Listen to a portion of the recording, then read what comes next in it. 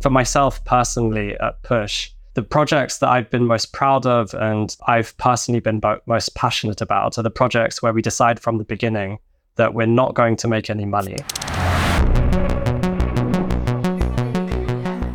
In our improvised virtual studio today, here's my guest, Mike Sunda, Managing Strategy Director of Push, one of my favorite production studios whose crew successfully brings out these beautiful niche vibes out of the underground floor straight to the forefront of the brand and content world. And it's my pleasure to have you on board this evening, Mike. Thank you so much for coming. Thank you. It's a pleasure to be on board. Thank you for having me.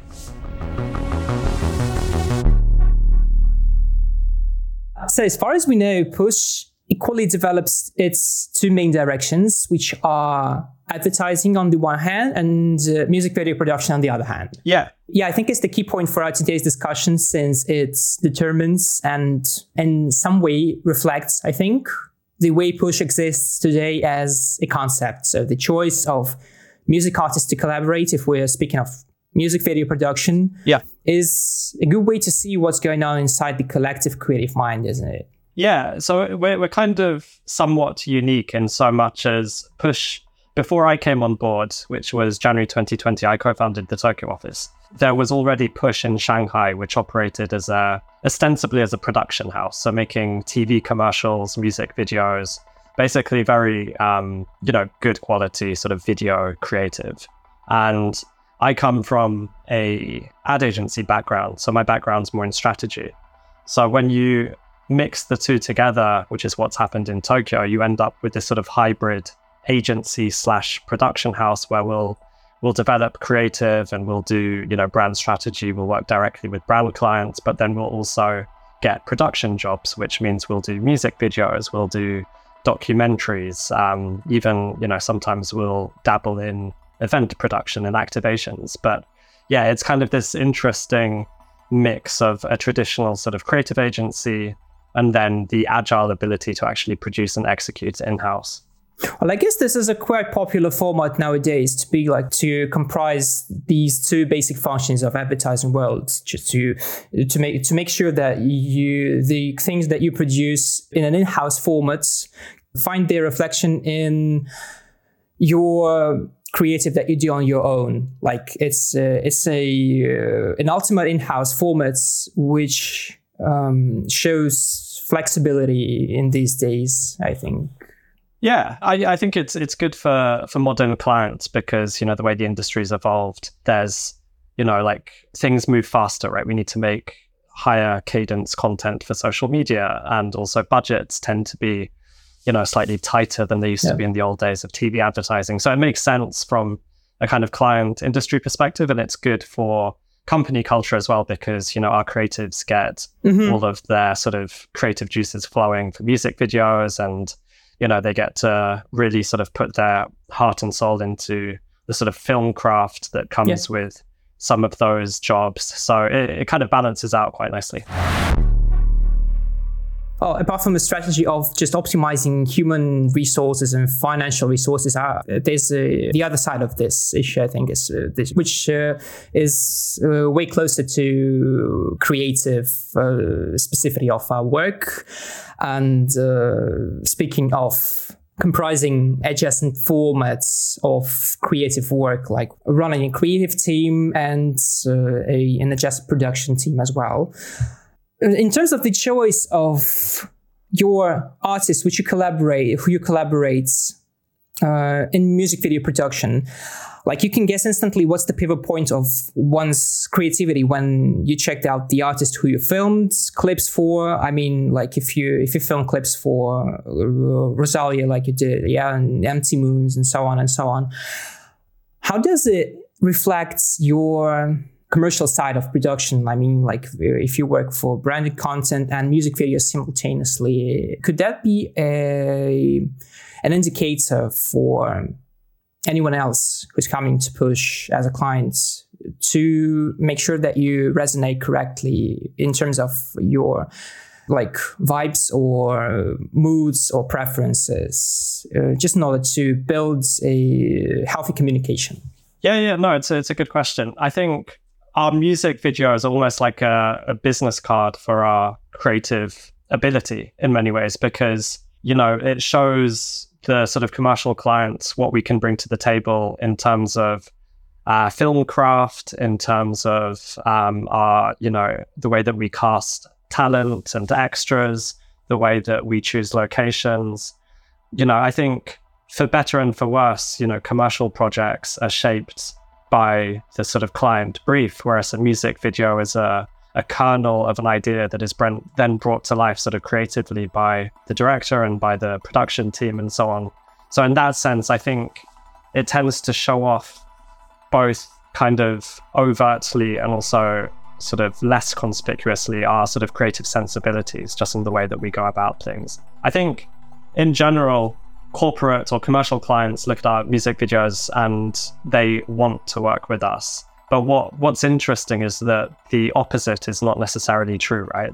When we're working with, music artists and like really talented music video directors, they often want a less corporate culture on set, right? Like they, maybe they want to, the talent wants to, drink some alcohol to loosen up, or maybe, like not every shot has to be regulated to the exact second. So it's funny, like, we consider ourselves very much sort of from the kind of world of culture and creativity. And we also, we find ourselves almost having to deliberately like force some of that back into how we operate when we do music videos, because you get a bit too rigid and regimented just from doing non-stop sort of brand and commercial work. Despite this, you still position yourself not just like a community of artists. Like you could, like in the outside of branded world, you still have to position yourself more like, a managed community of artists that bring working solutions to the branded content. So you try to find some sort of balance, a compromise. I don't know how to say that. Let's say a balance between your artistic view, your artistic vision, and one's expectations. Yeah. I mean, I think all creative work is a balancing act to a degree. I think absolutely. Yeah. The good thing about doing commercial work is that it really trains you in communication and setting expectations and really sort of managing kind of expectations on both sides. And that's, I think, something that can be really stressful on music videos because they're so sort of emotionally charged. The talent often has a very strong vision for the project. The director, on top of that, also has their vision. Then, the production team and the post-production team need to bring that to life. And if you haven't trained, I think, on commercial work, I think that can be a very stressful, emotionally charged and stressful process. So I think it's good for developing the kind of fundamentals. Yeah, I'm sure it is. But mostly I would like to emphasize here on the issue of such thing like a constant time gap for some types of content that exists nowadays. Like, for example, for music specifically, which determines its status between underground, vanguards, trendy, and casual. Like, let's say that there are four states of content, which is of media, which is generated nowadays. And in order to be heard and listened and accepted fully, typically it should overcome all these four stages. So basically, it's the gradation we're going to talk about today. So we rank the content depending on something. And in order to bring some things that are not just fully accepted by the society nowadays, which might seem too vanguards or too underground for the vast majority of people, of viewers, consumers, which we're talking about. So depending on what? That's the key. I think this is a key question of our today's discussion, because if you work with talents, you tend to cope with their, not just their artistic vision, but with some sort of desire to share something new. So it's basically about balancing between expectations and your desire to show something. So the gradation of these states of content, what it typically depends on, how do we how do we determine if something is too underground to be used in branded content or too casual? How do we determine such things? Interesting topic. I mean, there's a lot to discuss, right? I mean, this is my first time hearing this particular like quadrant, these four sort of, I guess, identifiers. But it makes sense. And it reminds me of, I'm by no means an expert, but Pierre Bourdieu, the sociologist, right? He wrote in Distinction about how different classes of society would listen and consume different types of music. And so you might have, this goes back to like many, many decades ago, but you might have the equivalent of sort of popular, music and rock music appealing to the sort of the labor classes or the working class. And then as you move up into the middle and upper classes, their tastes would change, and it would sort of track via class. And then at the very top, you would have the sort of the elites, the old money, the aristocrats, and they would be listening to a form of jazz or classical that just wouldn't ever overlap with any of the other demographics. And I always found that really fascinating, in so much as it was this like bubble of taste that would just, you could aspire to it, but it was almost sort of isolated in this upper bracket of class. So yeah, I mean, that's just context. But to your point, I mean, you've seen the work that we do. We position ourselves on the underground, right? Like we love to work with independent artists, and we often try and weave them into our work through casting or asking them to do the music or in all sorts of aspects. And I think the sort of clients that we work with, you might call them sort of culture marketing brands, the sort of brands that take that approach. So, the Nikes of this world, the Red Bulls of this world, the Beats by Dre's of this world, they tend to look for that, which makes us a very suitable partner creatively. But don't get me wrong, it isolates us from, let's say, 80% of the market that feel like it's not on brand, right? It's a little bit too edgy for, your average FMCG, deodorant or shampoo or, potato chips, whatever it might be. Apparently, yeah. Pretty much. We're a small independent agency. We're 10 people now, but it's still small. So like we have our niche and we're very happy and healthy within our niche. But if we were ever, and I don't want to expand to the complete mainstream, but if we were like a big agency like a McCann or an Ogilvy, then it's not a viable business model, because you alienate the kind of the bigger clients that, well, not all of the bigger clients, but many of the bigger clients that you might want to work with.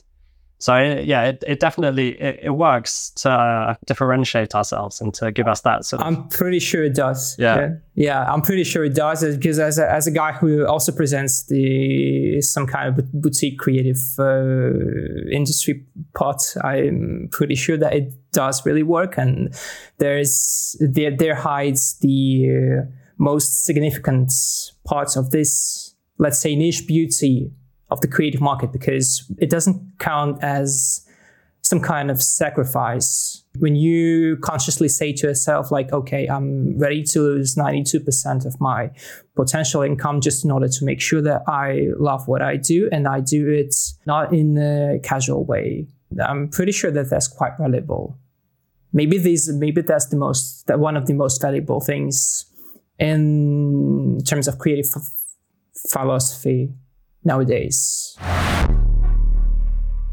And that's quite interesting that's quite fascinating that you actually remembered the social basis theory of culture. But you can have like two absolutely differently filmed movies which translate the same message, but done absolutely in different ways. Because one may be filmed on a Sony A7 III camera, and one might be made as an 8 or 16 millimeter thing, which has become quite fashionable nowadays. But it still refers to some sort of left field culture.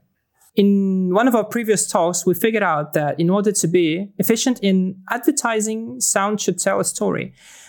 So in addition to the points, to example I've mentioned before with the Sony A7 film and 16mm film, do you feel it's sufficient for the content that you make? Like imagine a melody having been sound produced in different variations. One sounds like a classical piece of music, and another sounds like an ambient hyper pop sound produced piece of music. But they tell the same story, but at the same time they sound absolutely different, even though they illustrate the absolutely equal melody compared to the previous one. If we're talking about sharing something visionary from, let's say, underground culture, maybe it's a bit more than just a story. Maybe it's just something more than just a narrative. I think sound is still incredibly important. We make a lot of content for social media, for Instagram especially. And, the clients and ourselves as well, we often think, oh, well, a lot of consumers or a lot of viewers are just going to watch it on mute. So you have to tell the story visually, first and foremost. And, you might want to think about graphic supers and subtitles and things like that. But having said that, I think the value that we bring as a kind of creative studio with a specific sort of style and perspective, a lot of that is communicated through the choice of music. And it's always something that is top of mind, like if we have the bandwidth and the resources, we'll commission original music. We have a lot of DJs and producers in our network of friends. So we'll often approach them for commercial work. And then for the more kind of arty stuff, like the documentaries we do for Nowless, for instance, music is a huge part. It's absolutely vital. We did a piece for Nowless a couple of years ago. We were profiling Liu Fan, the Korean artist, and it's one of my favorite works by you, by the way. Yeah, thank you. Yeah, it was, and that's like quite a small project in terms of budget and timeline and so on. But the music really elevates it. My friend Flora Yin Wong, who's a very talented musician in London, she created an original score using ambient field recordings from, I think, Naoshima, where she'd recorded them. And it was just,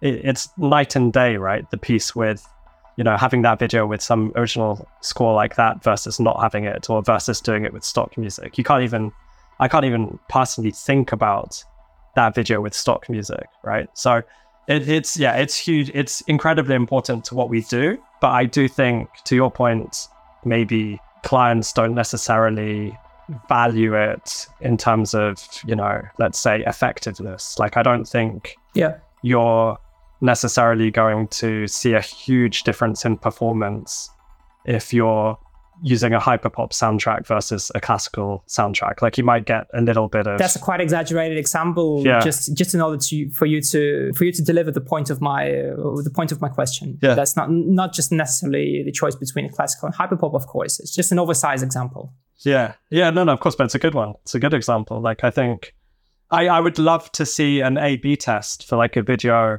that has two very different soundtracks, right? Two very different choices of background music, because you A/B test everything else, right? You A/B test copy, you A/B test, the logo at the front versus the logo at the end. You A/B test, when the talent comes in, but you very rarely test different types of music. So I think it would be interesting. I think I might have some relevant experience in that. I've recently produced a synthesizer cover for a major company, makes cybersecurity business decisions, and they asked for a cover for Nutcracker by Peter Tchaikovsky.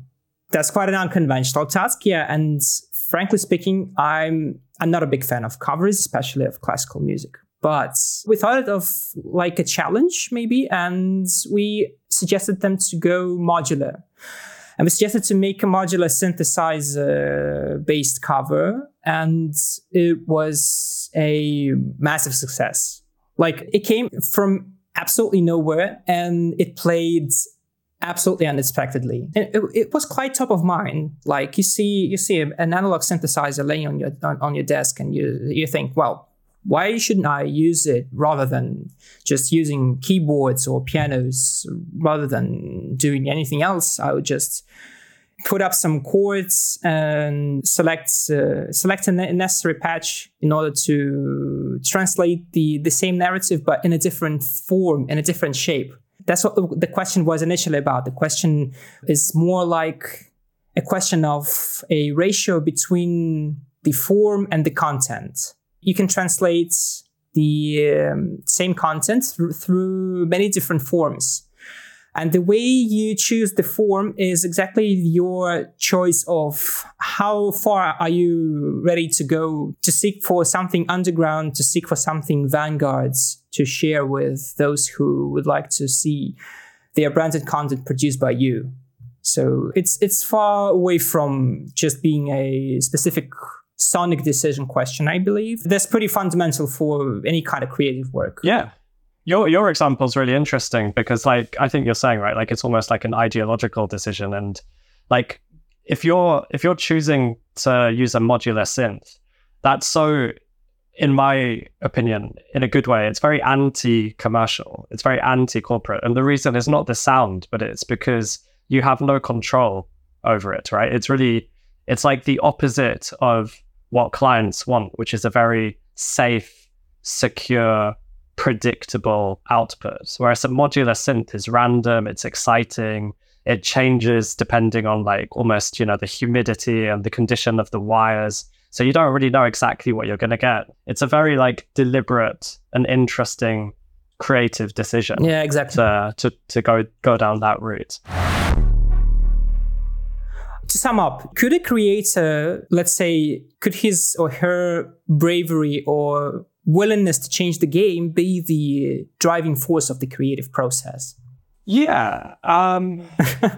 Yeah. I mean, I can see it going both ways. I mean, from the perspective of the sort of agency or production house responsible for creating the project, I don't want a completely vanguard sort of creative or, like, director trying to push their own agenda, because it just makes things typically more sort of difficult than is often feasible, or it's possible to overcome on a commercial project. Whereas on a music video or on a documentary for Nowness or on a passion project, then those are the people that I want to work with more than anything else, because that's where you get some sort of form of, you get an original spark that, going back to, I think, something that you alluded to a few questions ago, my biggest problem, one of my biggest sort of issues with the industry, and this extends to music videos as well, is that everything is referential. True. Everything is a reference, and it's because we talk in mood boards, right? So it's like, this is a still from, Tarkovsky movie. This is a still from a Kurosawa movie. This is a still from some underground, I don't know, like, VHS that no one's ever seen, but it's still a reference. Yeah, exactly. Both visually and in terms of the approach, right? And I'm guilty of this as well. I'm not saying that I don't do this, but I think the way that we work discourages that kind of unique spark of creativity, where maybe you need to just go sit down at a modular synth and, like, just create something chaotic and random. I'd love to see that approach being more common throughout the workflow. The most interesting question I have for today. So, as a logical consequence of all the previous discussions, so aesthetic flair versus consumer psychology, is it actually a punji pit or an inspirational heaven?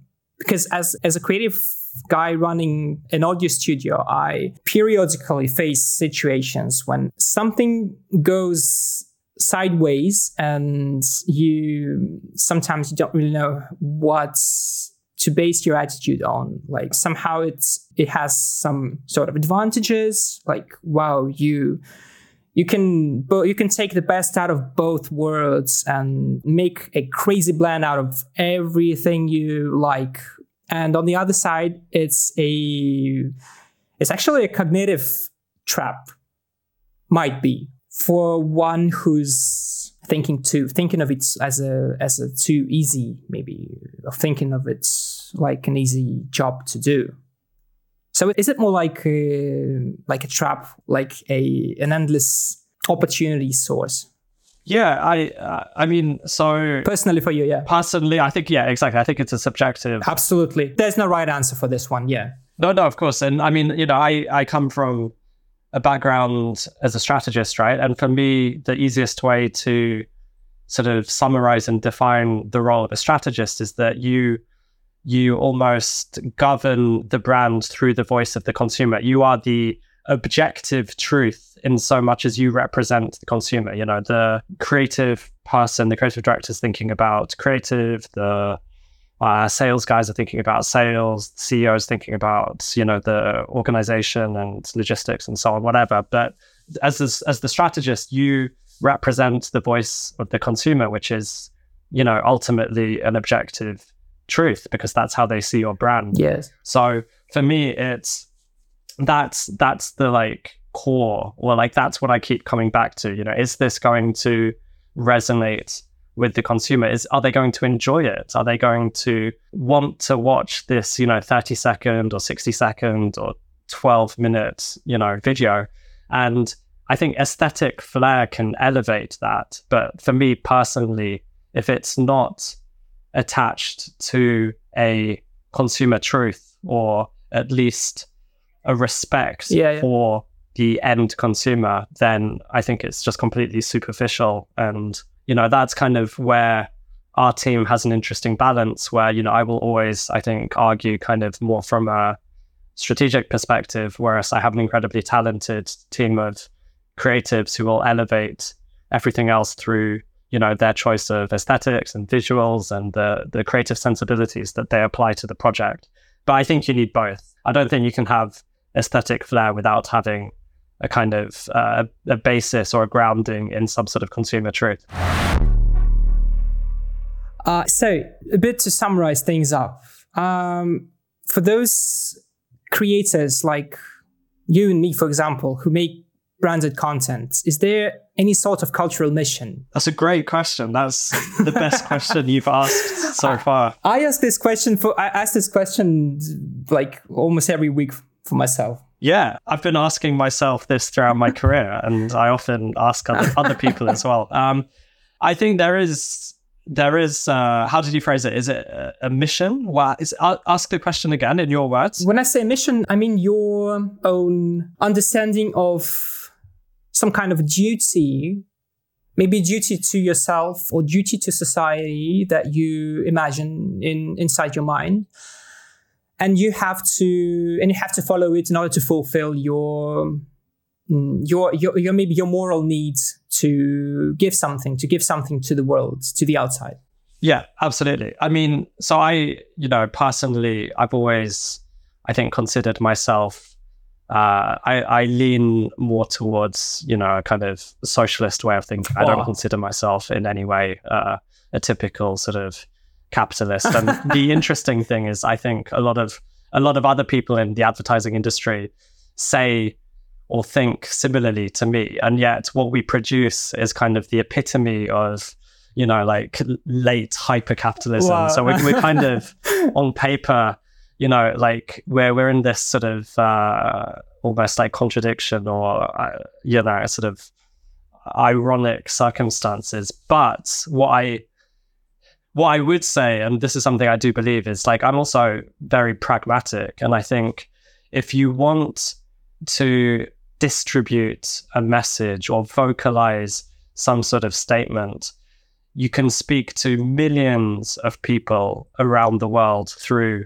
a piece of branded content. It's a very efficient vehicle. Absolutely. In a way that, other forms of art and creativity, they might be very powerful in their own way, but they don't necessarily have the same power of distribution or the same scale, right? The same potential to scale.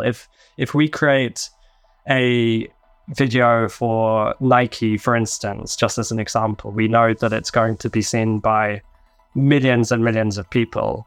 Whereas if we make a documentary for Nowness that might be really emotionally powerful, it might have a very strong sort of subtle message, it's probably going to be seen by tens of thousands of people. So the scale is completely different. And that's where I think working with brands and working with, this sort of essentially, this vehicle of messaging and communication and distribution, it can be it can be very powerful and effective. And I think how you choose to use that defines, essentially how true you are to yourself and your perspective on society. And I know that we would never put something out into the world that we feel is damaging or will have like negative impact on people or society. But at the same time, you also, I think, have to respect the fact that, you're doing client work and you're doing work that ultimately is, being paid for by corporations and businesses. And I think you do have to respect that. So I think, it's interesting. I don't have an answer. I just have thoughts. I have open-ended thoughts. Yeah. Neither do I. So that's why I ask questions. I think at the end of the day, like, regardless of your value system or your thoughts on society and politics, brands will exist no matter what. Mm-hmm. Yeah.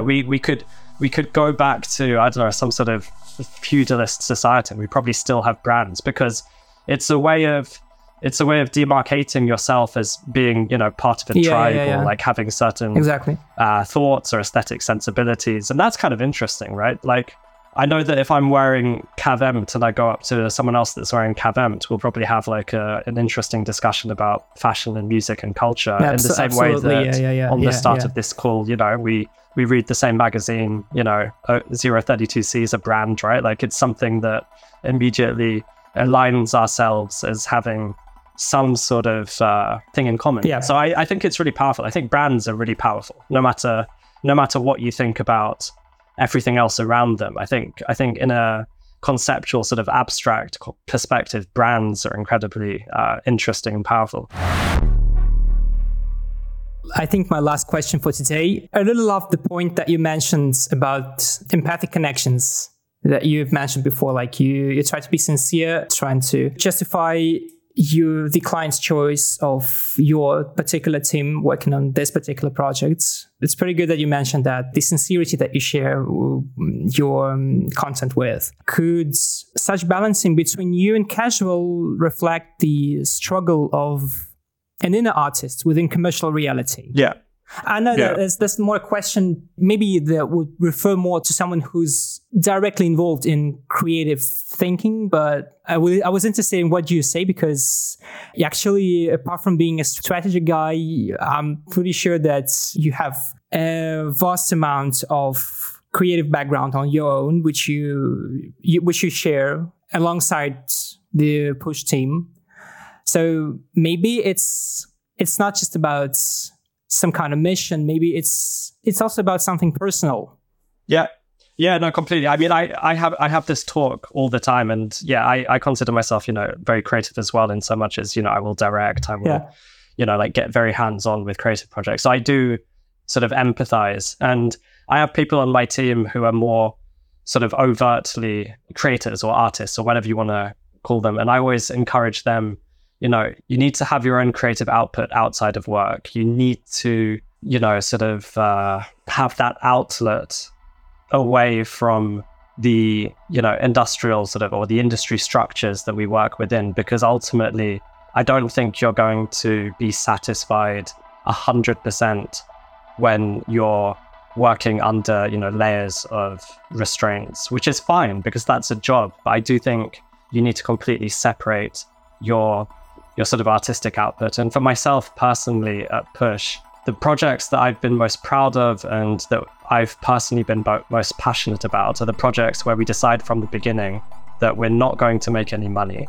We're not going to attempt to get any sort of margin or any sort of profit, but it's going to be a video that we're all proud of and we put everything into it creatively. Or it could be an event, right? We did an event with a friend of mine, Elijah, who's from the UK. He runs a record label called Butters, and we did a live talk in Tokyo, and it was all about inspiring kind of young creators. And we knew from the start that this wasn't, PR, this wasn't an opportunity to make money. This is just something that you do because it's good for the people around you, it's good for the world. It puts something, even if it's really small, it puts something positive out there that wouldn't come about as part of a kind of a for-profit or a commercial project. So for me personally, that's the easiest way to think about it.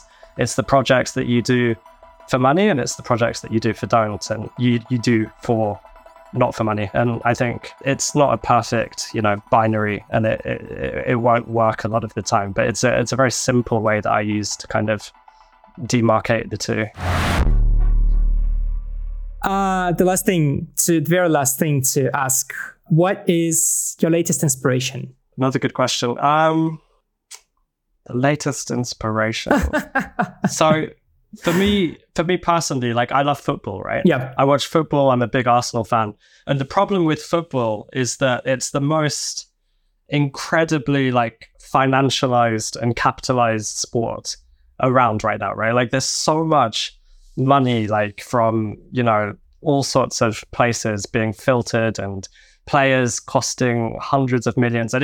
That's really bad, right? But what I love about football still is that it's something that's completely out of your control, and yet allows you to create these incredibly charged connections with like hundreds and thousands of people. If you're in a stadium, right, and you're cheering on a team, the experience and the feeling you have when a goal is scored is something that's completely unrecreatable anywhere else in life for me. And that's something that I never really appreciated when I was young, but I appreciate it more and more now.